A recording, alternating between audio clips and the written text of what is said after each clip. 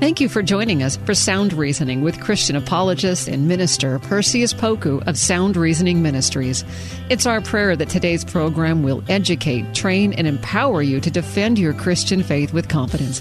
Perseus has his bachelor's in history and a master's degree in apologetics. We hope you enjoy this time of equipping so that you can answer questions to defend your Christian faith effectively. Now here's Perseus Poku on Sound Reasoning. Welcome to Sound Reasoning. I'm your host, Perseus Poku. On today's episode, I wanted us to take a look at our Bible and to look at the Bible from a vantage point that many of us are familiar with and others are not as familiar with the Bible in the way that we have it in the present form. For many of us, we travel to the bookstores and we go and grab a Bible and we take it home and we read it and we enjoy it, and we should. But there's more to the Bible that all Christians should be cognizant of, and we should be comfortable with the ability to explain how we got the Bible and how we were able, as a Christian, universal Catholic body, were able to come together and contain God's word for us to follow. We have a special guest today to help us unpackage the transmission of the Bible, especially in terms of our new international version, how we were able to get that translation. And he's very well equipped to help us answer these questions. He is a great author as well as a teacher, and he's written books such as How to Choose a Translation for All Its Worth, A Guide to Understanding and Using Bible Version, and he co-wrote it with Gordon Fee, as well as he's done extensive research on the Gospel of Luke. And for today's episode, we wanted to invite and to welcome Dr. Mark Strauss. Dr. Strauss, how are you? Doing well, thank you. Thanks for the invitation, Perseus. Appreciate it. Thank you for being on Sound Reasoning. And our first question is the word autographs. What are the New Testament autographs, and why is that important, or why should that be important for believers? Sure. The word, it's a technical term, actually, the autograph. When we say autograph, we think of someone's signature, but that's the technical term with reference to the biblical text refers to the original document. That is, when Matthew wrote his gospel, for example, he wrote it probably on a papyrus, and that first original copy is what we call the autograph, the author's own actual copy. So when Paul wrote a letter, the original copy, let's say, that went to the church at Rome would have been the autograph. We don't have, and it's not surprising, but we don't have any of the autographs of the original of the original text, and that's because paper, papyri, parchment wears out over time. 90%, maybe 99% of what's been written in the past has just disappeared, turned to dust. But we have very early copies of the documents that we believe to be very close to what the autographs say. So when we talk about the inerrancy of Scripture, we'll sometimes say it's inerrant in the original autographs, and by that we mean the original copy.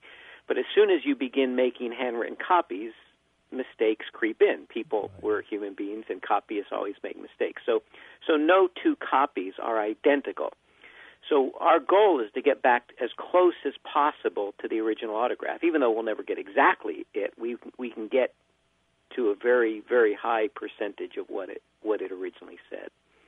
So what are the main differences then between the autographs, which you touched on, and what we call manuscripts? Many of us are familiar with that term, manuscripts. Right. Yep, a manuscript, the word manuscript, that's another technical term, actually. It means a handwritten document. And so before the period of printing press and copy machines, everything was handwritten. So everything was a manuscript. And so everything that followed the autograph was a manuscript. Obviously, it was handwritten as well. But everything that followed that is called a manuscript. So we have diverse, many different manuscripts of different books of the New Testament. None of them are the autograph, but by looking at them and comparing them, we can assume and determine what the autograph actually said. This is what they do with any ancient work of literature, is we have multiple copies. We don't know precisely what the original said, but we can determine with a very high degree of probability what the original said. So manuscripts, there's no two manuscripts are identical, yet we have enough, certainly, to compare. And using a science and art known as textual criticism, we can work back, and our goal is to actually get to what the autograph said. There's always, it's never going to be perfect, but we believe we can get very close. Excellent. And so that leads me to my next point. Our Bibles, our present-day Bibles, are based on the manuscripts. And so these manuscripts, historically speaking, when I read various books about manuscripts, many of them divide them between the Western, Byzantine, and Alexandrian texts. What does that mean? Right. Yeah, that's a great question. And there's actually a fourth family sometimes that's identified as the Caesarean as well. Right. And let me tell you how we come up with these families, basically. We've got lots of manuscripts. There's something like 5,000 handwritten copies of parts of the Greek New Testament. Now, in this case, we're just when we talk about those four categories, Alexandrian, Byzantine, Western, and Caesarean, you're just talking about the New Testament. So the Old Testament is a different animal. That's right. A different discussion, but we're talking about the New Testament. And basically what scholars do is they compare these manuscripts and they realize that many of them are related to each other. By that I mean they have readings that are very similar to each other. And they assume from that they were copied in generally basically the same basic area. And by comparing these various manuscripts, groups of manuscripts, you can say, okay, here's one set. Let's call them Family A. Here's another set. Let's call it Family B. Here's another set. Let's call it Family C. And then what they name them after the areas they believe they were primarily copied in. And they determine that by looking at early church writers, early church fathers, we call them, and comparing how they quote Scripture. Mm-hmm. And so if one particular family, let's say Family A, looks a lot like the way Clement of Alexandria quoted Scripture, then they come to think that probably that family arose especially in Egypt, Alexandria, Egypt area. Mm-hmm. And so they've named these families after geographical areas. So the Western text is Rome and North Africa. The Byzantine text is Turkey, Byzantium, that area over there. The Alexandrian text is primarily copied in Egypt down there.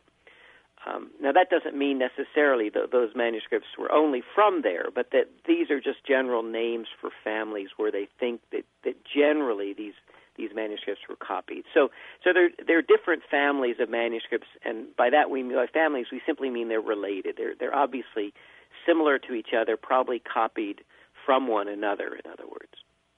Thank you for that. So now we have manuscripts located in various places.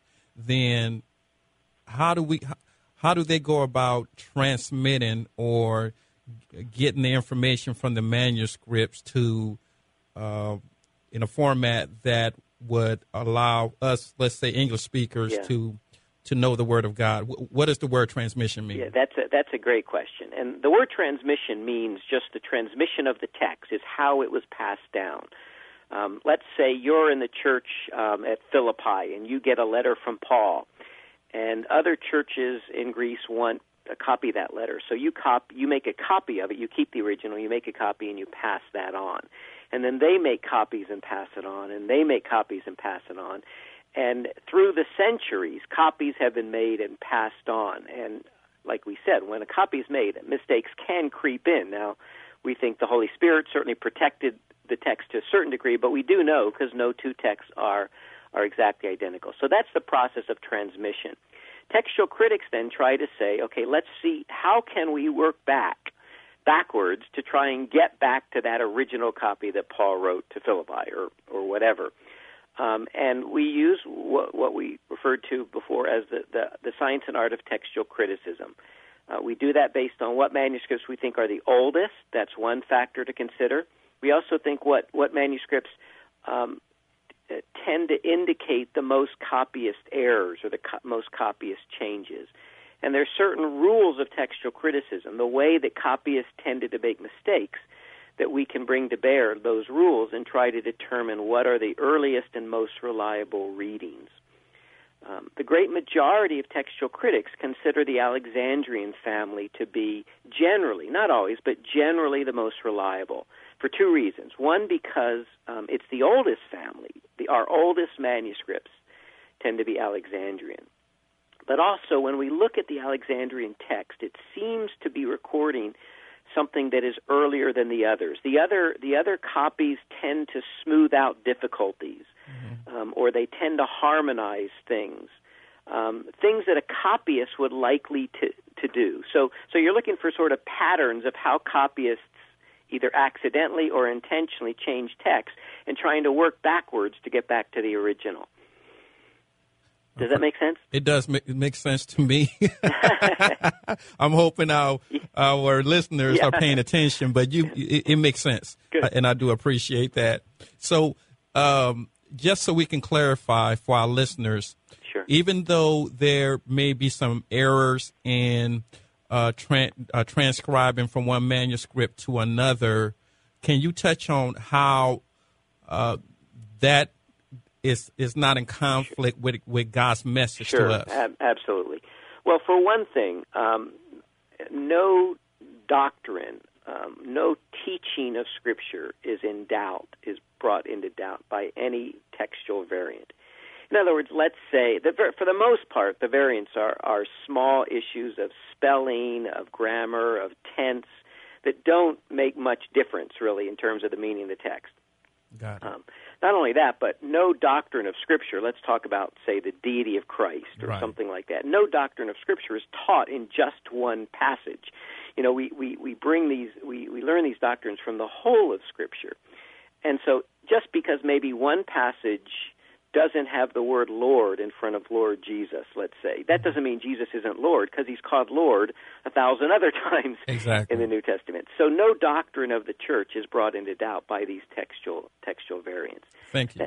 That's the first point. The other point is that we have better manuscript attestation of the New Testament than any work of ancient literature. So if we can believe anything in terms of that we have Homer or any of these ancient writers, even close to what they wrote, we have even much better documents of the New Testament. We have a much better textual attestation of the New Testament than that. So we can definitely trust our New Testament. Thank you. Now, what is the meaning of the word hermeneutics? Yeah. Well, hermeneutics, it's from a Greek word, hermeneuo, which means to interpret, basically. So hermeneutics is the science of biblical interpretation. Textual criticism would be a part of that. In other words, determining the original text of Scripture would be the first part. We've got to know what the words are, what the Greek and Hebrew words are. That's what textual criticism does. But then we have to take those words and understand what they mean, and how we translate them in English, and then how we interpret that translation. And so hermeneutics is the whole process of interpreting the meaning of the text and then applying its truths to today.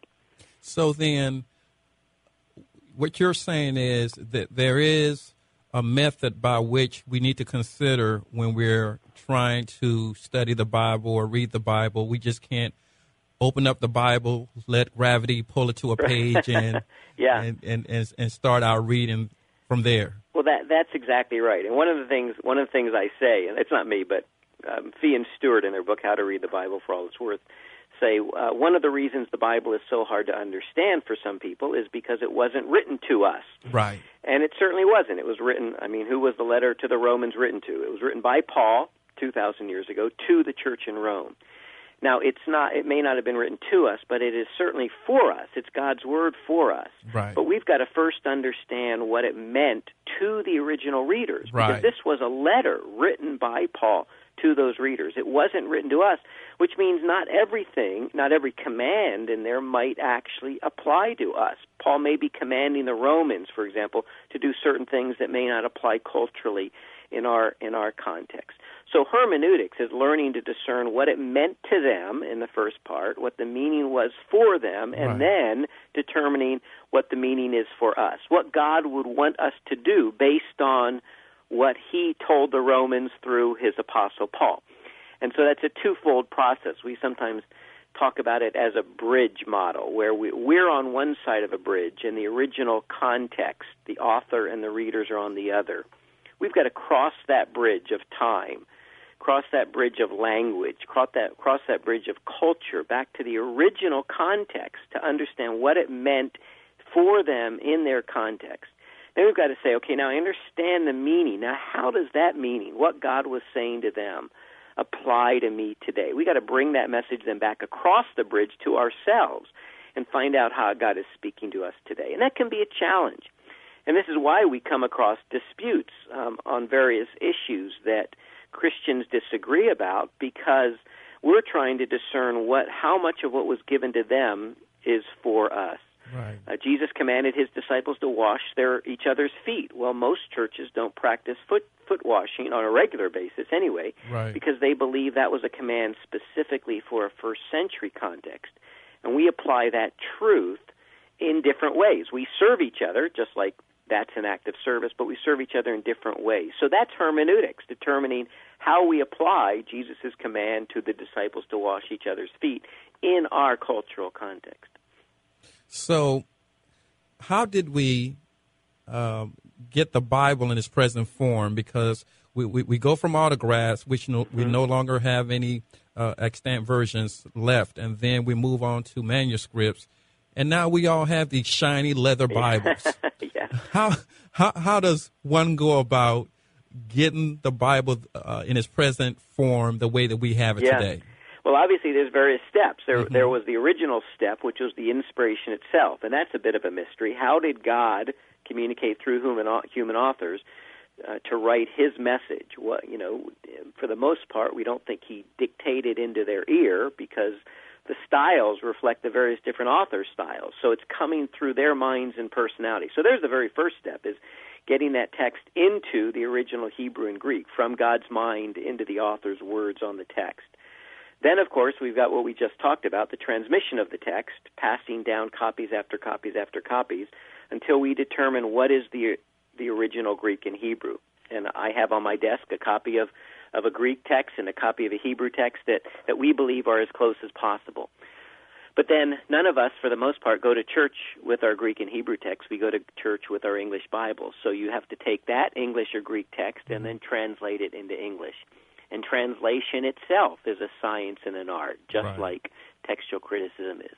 And once we've translated it in English, then we print it in our Bibles. And those verses and those chapters were all added later. All of that punctuation, the commas and the periods, all of that is a matter of interpretation. And so all of that goes into the process of moving from the original inspiration of Scripture to what we actually read on the page.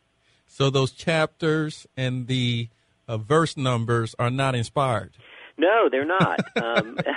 Even though sometimes we think they are, right? Yeah. Now they're helpful to help us find things, right? Especially if you say, turn in your Bibles to John chapter 15. It's nice if people have a 15, in there. But in fact, the original readers did not have them. These were not chapter and verses. They were letters, and they were poetry, and it was narrative or story, and so. There's been a few Bibles that have eliminated the chapters and verses to try and make it look more like it was intended to look. Right. So we only have about 3 minutes left, and prayerfully we can continue this on another episode. Sure. But my last question to you is: can you just tell our readers your association, if there is any, with the New International Version of the Bible? Yeah. I'm part of the committee on for Bible translation. The CBT, Committee for Bible Translation, is the committee that oversees the New International Version. When the NIV was produced, it was produced in the 1960s, and it was produced by about 100 scholars, Hebrew and Greek scholars, all evangelical Hebrew and Greek scholars, who originally produced it. But ever since, there's been a committee of about 15 who have overseen it. As language changes, as there's some discoveries or breakthroughs in better understanding of what the original text means, every good Bible translation is going to go through periodic revisions. And the CBT, the Committee on Bible Translation, is the committee that oversees the text and it gradually introduces those updates.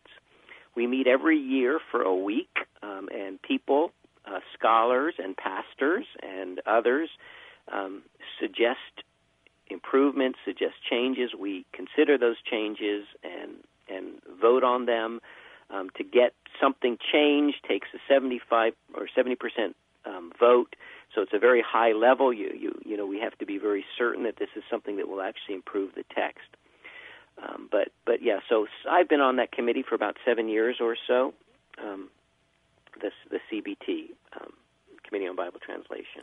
Well, Dr. Strauss, thank you so much for your time. And again, it's my prayer that we can finish the continuing or subsequent questions on the next episode. And we again thank you for carving out time to share with our listeners about how we got our Bible in its present form. And we thank you so much for the hard work that you do on behalf of God's church. Well, thank you. My pleasure to be with you, Perseus. Okay, I'll be in touch. All right, bye now. We want to thank Dr. Strauss so much for his time and sharing with us. He is a man full of knowledge, inspired by the Holy Spirit, and he's definitely an asset to Christendom. So please look at your Bibles, read your Bibles, investigate your Bibles, and study to show yourself approved unto God, a workman or woman who's not ashamed, rightly dividing the word of God. And we are doing it with gentleness and with respect. It is God's will that we all are able to defend the truth of his word. So I pray that you are willing to do for the truth what others do for a lie. And as always, if the Holy Spirit has pressed it on your heart, please consider becoming a sponsor of the show. And we are in need of your help, so please give financially. And may the Lord continue to bless all of you as we continue to share the gospel, live it out, and praise his holy name for all that he's done. Amen. Thanks for listening to Sound Reasoning with apologist and minister Perseus Poku from Sound Reasoning Ministries. It's our prayer that today's lesson has equipped you to share and defend your Christian faith with boldness. Sound Reasoning Ministries offers training in apologetics, biblical studies, and systematic theology. Join in on discussions on Facebook at Sound Reasoning Ministries. For more information about the ministry, to send an email, ask a question, or support the ministry, visit online at srministries.org. That's srministries.org. Listen again next week at this same time. And remember, Titus 1:9 says, hold firm to the trustworthy message as has been taught, so that you can encourage others by sound doctrine and refute those who oppose it. Sound Reasoning Ministries, srministries.org. Have you ever considered yourself a messenger? Whether it's mics like this, bookshelves around the world, stages to take, or art to make, or perhaps businesses to build, it's time we start testifying truth unashamedly, creatively, and in love. My name is Tamara Andrus, the host of the Messenger Movement podcast, which is designed to catalyze Christians to speak, write, build, and testify. If you're ready to turn your message into a movement and want to run with other messengers doing the thing at scale globally, search and follow the Messenger Movement podcast on your favorite podcast platform today or lifeaudio.com.